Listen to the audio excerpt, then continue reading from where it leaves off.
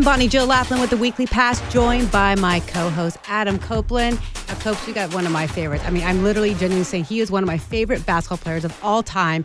David Robinson, the Admiral, first pick overall in the 1987 draft. 10-time NBA All-Star, 2-time NBA champion, 2-time Olympic gold medal winner, 2-time NBA basketball Hall of Fame inductee. I mean, I could keep going and going. Well, you David. didn't mention that he's jacked. He's like, he was the arms. Ripped. The arms on David Robinson. Oh, man. Well, they're not like that anymore.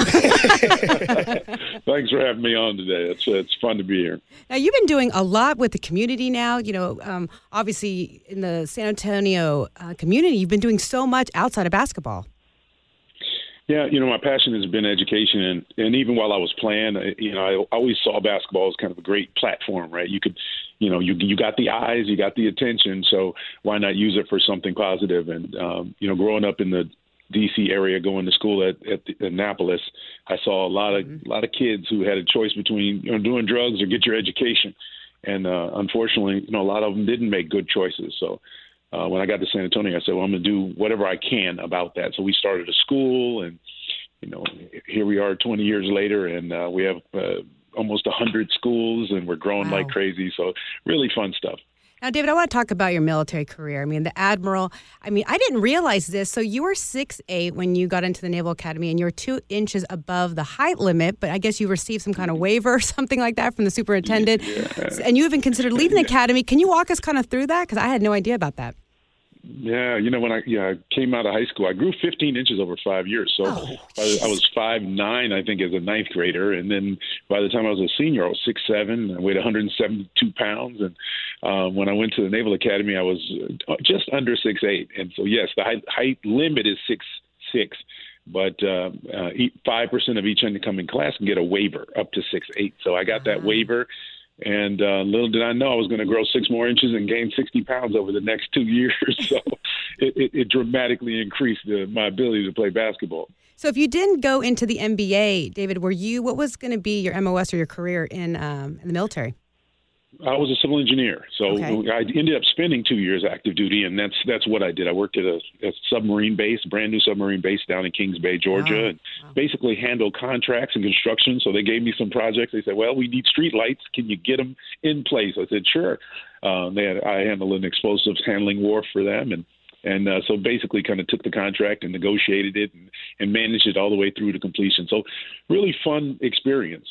So you're 6'8" and then 7'1" on a submarine, David? Yeah, well, just on a submarine base. We were building. Okay. So yeah, I spent a little bit of time actually one summer on 4 different subs, and it was a little difficult. So they had me it's claustrophobic in there. They said you sleep here by the missiles, huh? So not so sure I like that one. They just let you in a silo. You were so tall, man. That's the way. Just squeeze you in there. Yeah. The Navy. Yeah. It doesn't really go with the big height, Right. Well, I love that you went to Navy because this is sort of I have a cousin who's in the Navy now, and it's changed her life and saved her life. But for the last couple of years, I've got to had an opportunity to go out and cover the Army-Navy game in Philadelphia, which is, it's become one of the most patriotic moments or parts of my life. I love being a part of that, and I got an opportunity to talk to, I don't know, were you classmates, or did you know Napoleon McCallum when you were at Navy?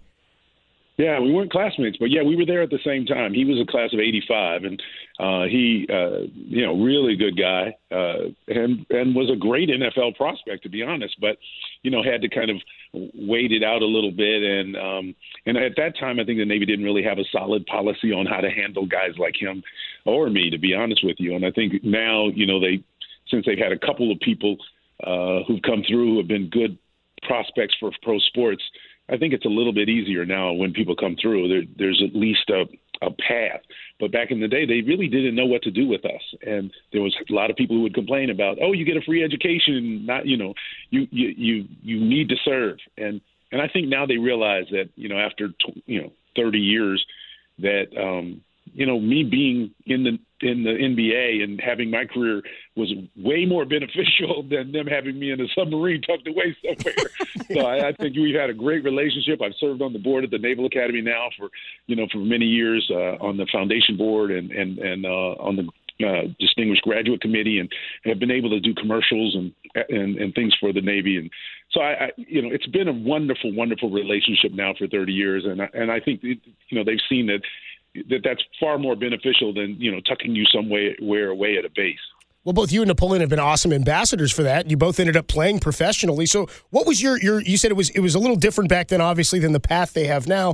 You get drafted number 1 overall in 1987, but as you said, you did 2 years of service before you ever played an NBA game. What were those 2 years like? What was your relationship with the San Antonio Spurs, and what's that process like for those of us who aren't aware of how that system works? Yeah, so when I graduated in '87, I was the first pick that year. But with my 2-year commitment, I wasn't able to play until the '89-90 season.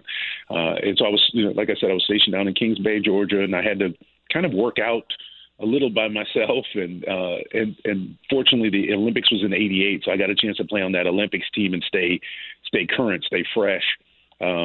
And so, that was basically those 2 years, waiting around, trying to stay in shape.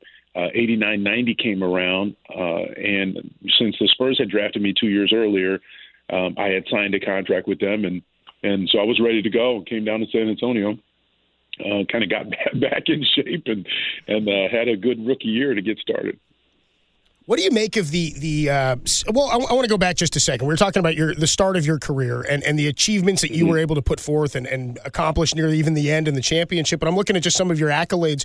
You're one of 5 guys ever. I guess it's 4 guys. 5 times with a quadruple-double. Oh, this is something as a kid that we love to talk about. Against the Pistons. Yeah, one of my favorite things. Yeah. I mean, what is that like? The NBA has grown exponentially since the time that you played. I mean, it's maybe the number 1 sport, maybe number 2 behind the NFL, but you've done something that very few other guys have done, and the others that have done it are Hall of Fame caliber players.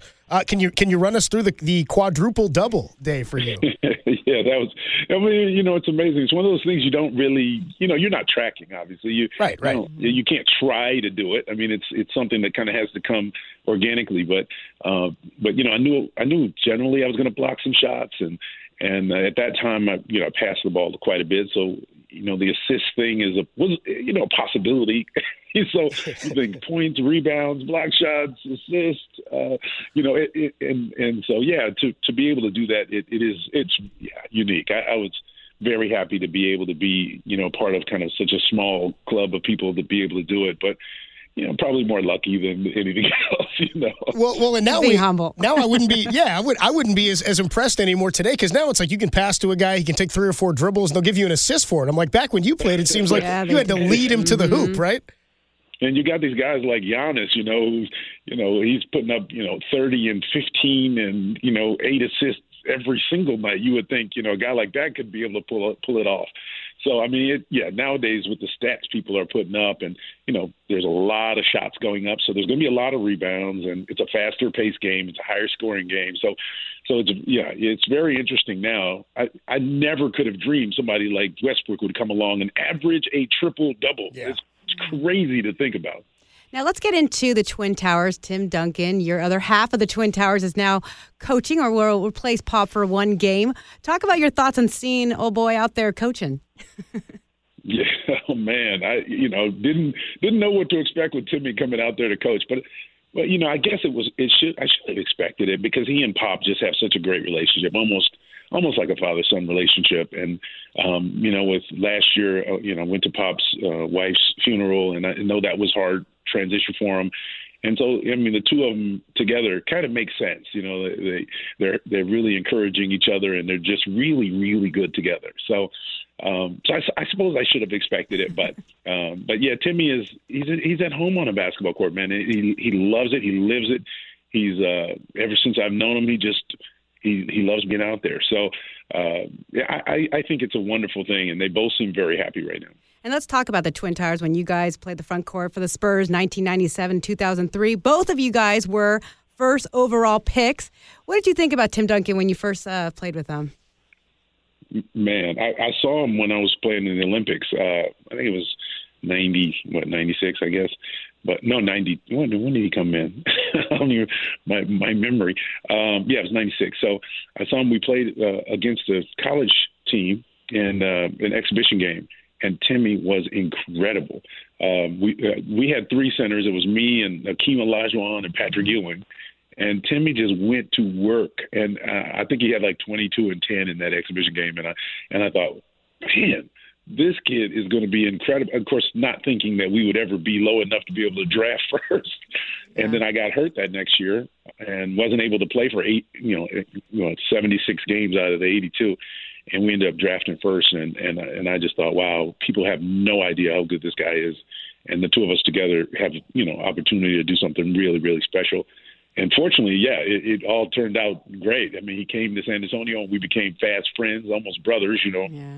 And I mean, you couldn't have asked for kind of a better compliment between two guys who, neither one of us cared about attention or headlines. We just wanted to do well and we wanted to win. And 2 championships. Something that kind of pissed me off. I don't know if you saw this recently, David, but Richard Jefferson called out, I couldn't believe this, Tim Duncan, I don't know if you saw this, and said that Tim Duncan has been carried by people his entire life, from Parker, Ginobili, Pop. Thank you, exactly. That's my reaction. Can you believe this guy would say that about Tim Duncan? Well, you know what? I'm not sure he was watching the same games I was watching. Tim is a monster, right? And everybody relied on Tim. I mean, Tim was was it a good situation for him to come into the Spurs and kind of not have any pressure on him? Yeah, I mean, a little bit, but come on. Tim, in my opinion, is one of the top 5 players ever. And, I mean, from what he's done, his resume, you could put it against any person who's ever played, and it would stand very strong. I mean, I don't know why Richard would have said that. Yeah. Maybe he wasn't there long enough with Tim to really appreciate what Tim brought to the table. But no, he led. He was a leader. He was a phenomenal player, and I mean, he was an assassin. I mean, he had the mentality of a Michael Jordan, or I mean, just one of those guys. You have to come out and beat him, and he was not going to let that happen easily. You know what's funny is we were listening to some sound the other day, and I think it was Kevin Garnett maybe was commenting about some of the best trash talkers from when he played, and it was so funny because he mentioned that Tim Duncan was one of the best trash talkers, he thought, because he wasn't vulgar with you. He wouldn't bark at you, but he'd be like, nice try. Maybe next time. Try again. Maybe don't try again next time you come down. Low key, he's low key. He has fun with it. And that's what makes it great. When you have guys out there that, they're not going to let you get away with anything, but at the same time, it's good natured. That's when it's fun. I mean, some guys kind of get on your nerves a little bit, but yeah, Tim's not one of them. So who were those guys? Like for you, I mean, you seem like you were such a calm, cool, collected guy out there. You were a competitor. David. Exactly. That's the word I'm looking for. You had so much class, and so did Tim Duncan. Those guys there's guys that are chirping in your ear all the time, and then really shouldn't have been saying anything. But I mean, and there was great players too. I mean, Reggie Miller is a guy who just would get up and underneath your skin, and Gary Payton, another guy, just get underneath your skin, man, because they were so good. But at the same time, just kind of just annoying. They just get on you and keep talking and talking. You'd be like, shut up. Just shut up. But they, I mean, but everyone's motivated differently, right? So some guys need to have some beef to kind of get themselves going. Some guys just are self-driven and, so you recognize how guys are. You play the Jazz. Those guys never said 2 words to you. It was Karl Malone and John Stockton, and they just came at you with a fury. But they didn't say anything, anything bad to you. But boy, you'd get kicked and tripped and punched in the game. You'd be like, man, these guys are animals. So you knew either way you're going to have to show up, whether they said something or not. It didn't matter. It all came down to, were you going to play today or not? I love talking about the guys you played with back then because that was my childhood. I grew up in the 90s, so watching basketball then, that's what sort of shaped my fandom. So I wonder, obviously the game has evolved, the game has changed. Some people would say the game is broken. I disagree with that, but I wonder, from your day where you were a big banging center, you had guys like Shaq, Olajuwon's around, you just mentioned Karl Malone. What do you make of that position, the center position, and how it's evolved and sort of developed now into you don't see a lot of these guys on the floor at the end of the games. They're out there kind of early, and then you mix and match, you go a little small ball. What do you think of the way the game is played today? There's no question it's changing, but I think it's like anything else, right? It's cycles. Or sometimes the big guy is in, and the big guy sometimes he's not. And this just happens to be a time when people are playing the odds. They're shooting the threes. It's a faster-paced game. The big guys' roles are very limited nowadays. And not to say they're less valuable. It's just going to be a limited role on a lot of teams. And so it's calling for a different skill set for the big guys. Now you got to be a shooter and block shots and be able to run the floor. Big, slow guys don't really have as much of a place in the game right now. But I think it'll rotate back. Once it's always about defense. I mean, I don't care what people say. I mean, Golden State was a great defensive team. They got after you, and they had a lot of guys who were just fantastic. And, even though they were an exciting offensive team, they made stops when they needed to. So it's always going to be about that defense, and it never hurts to have good big guys around that rim. So I think big guys will come back in favor. Now, David, I want to go back March 2nd. About 21 years ago, the Popovich win or be fired game happened. I mean, David, were they really going to fire Pop if y'all lost? And everyone wants to know. I want to know, what did you say to the team during that huddle? Because I know no one seems to know, but you got into the huddle and you kind of said some words. Come on, David. Words I said. Yeah, I don't remember. That was too long ago.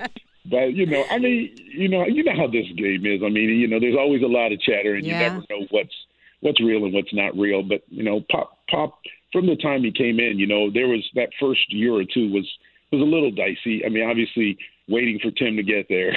It was the way Bob Hill left, and then it was just the fans were not sure how they felt about it, but Pop won everybody over, and obviously now it's hard to even look back. It's hard to even remember those days. Right, that's you look back at all the success he's had. Yeah, 20 something years, and now it's sort of like Coach K, at Duke. They were going to fire him early on too, right? So now you look back and you're like, okay, yeah, I don't think I even remember those days. When you look at the San Antonio Spurs, and like I know in sports we always try to make comparisons. I think I look at them as the New England Patriots, right? Like they're constantly competitive. Greg Popovich is the Bill Belichick type mind. And I always think of this as like a culture thing. What was the culture like, and is that something that he built himself? Yeah, I mean, it's a huge culture thing. And I think there was a lot of people that contributed to that culture. And Pop and R.C. Buford were, two of them.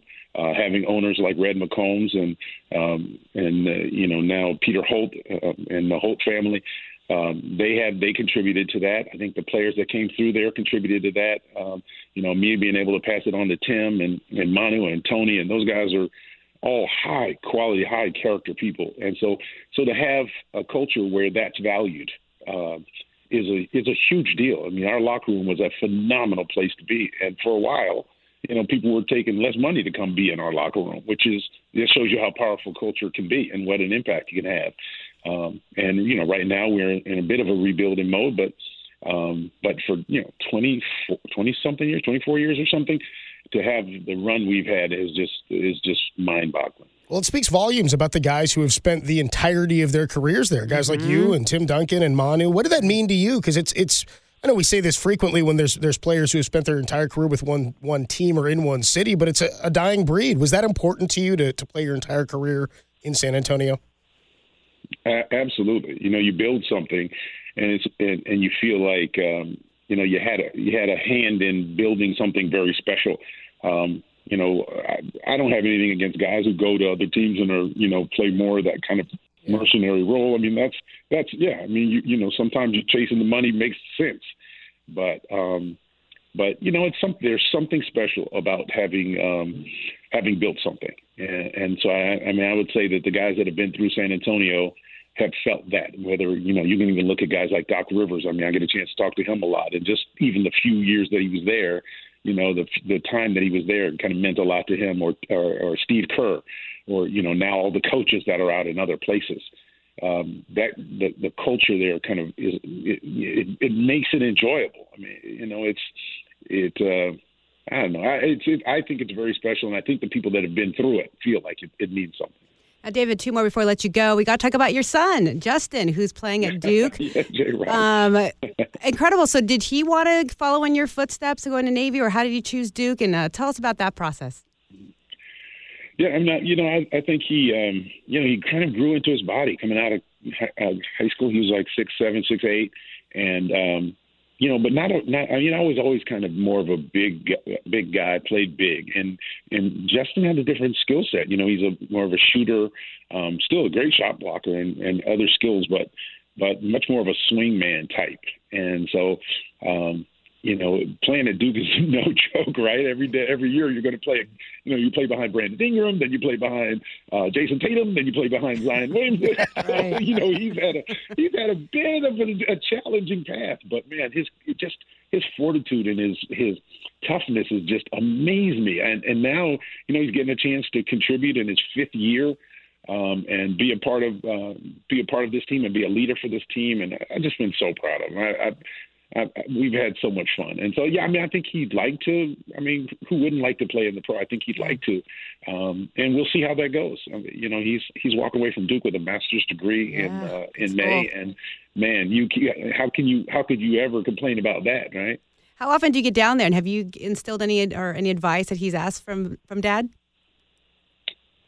He doesn't listen to my advice. He's like, I got Coach K. I'll ask him. Yeah, he knows me way too well to listen to anything I say. No, he's been and he's around a phenomenal staff. Coach K and that staff are just they do a great job developing young men into grown men.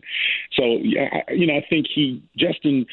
And I don't blame him. I think he's tried to have his own, make his own stand and be his own man. And I respect that about him. When he told me, he said, Dad, I asked him, what number are you going to take when you get to Duke? And I knew he would not take my number. Oh. And he sent back a picture. He sent back a picture of his jersey, and it said 5-0 Robinson on it. And a tear came in my eye. I was like, oh my gosh, no way. Oh. And so I was shocked he picked 50. He surprises me at every turn, just with his courage and with his smarts. And man, I almost feel like I'm so proud of him. I feel like I've gone through this time with him. I'm looking forward to seeing what's the next phase for him. Now, last thing before we let you go, David, you're in the Navy, one of the best players that ever do it, and now you're an investment capital businessman. Where did this come about? And are we going to see you on Shark Tank or something? Yeah, soon? Shark Tank. What's up? You gonna I want to see David Robinson on Shark Tank. Yeah, arguing with Mark Cuban or something. Yeah. Well, it started with those 2 years in the Navy. The Navy did a great job kind of training me and teaching me how to be in the office and be a part of a team. And I think that actually some of the lessons I learned in that office translated to what building the team at the Spurs, and then now coming back to the office and back to business, and specifically started in the private equity and the investment side, and have a great team, great partner in Dan Vasquez. He's from Goldman Sachs, and it's always about finding the right guys, right? You get your Tim Duncan next to you, and the right team, and man, you can have incredible success. So here we are, like 12 years later, and doing phenomenally well.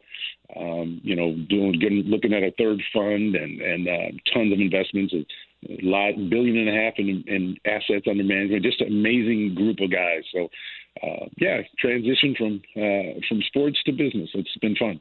Well, that was fun talking to you, David. Like I said, you're my all-time favorite. You're not going to remember this, but when Jerry Buss got inducted into the Hall of Fame, I was there, and you were there. And Jerry's getting ready for a speech, and I'm tugging on Jerry's, jacket because I worked for Lakers for 12 years.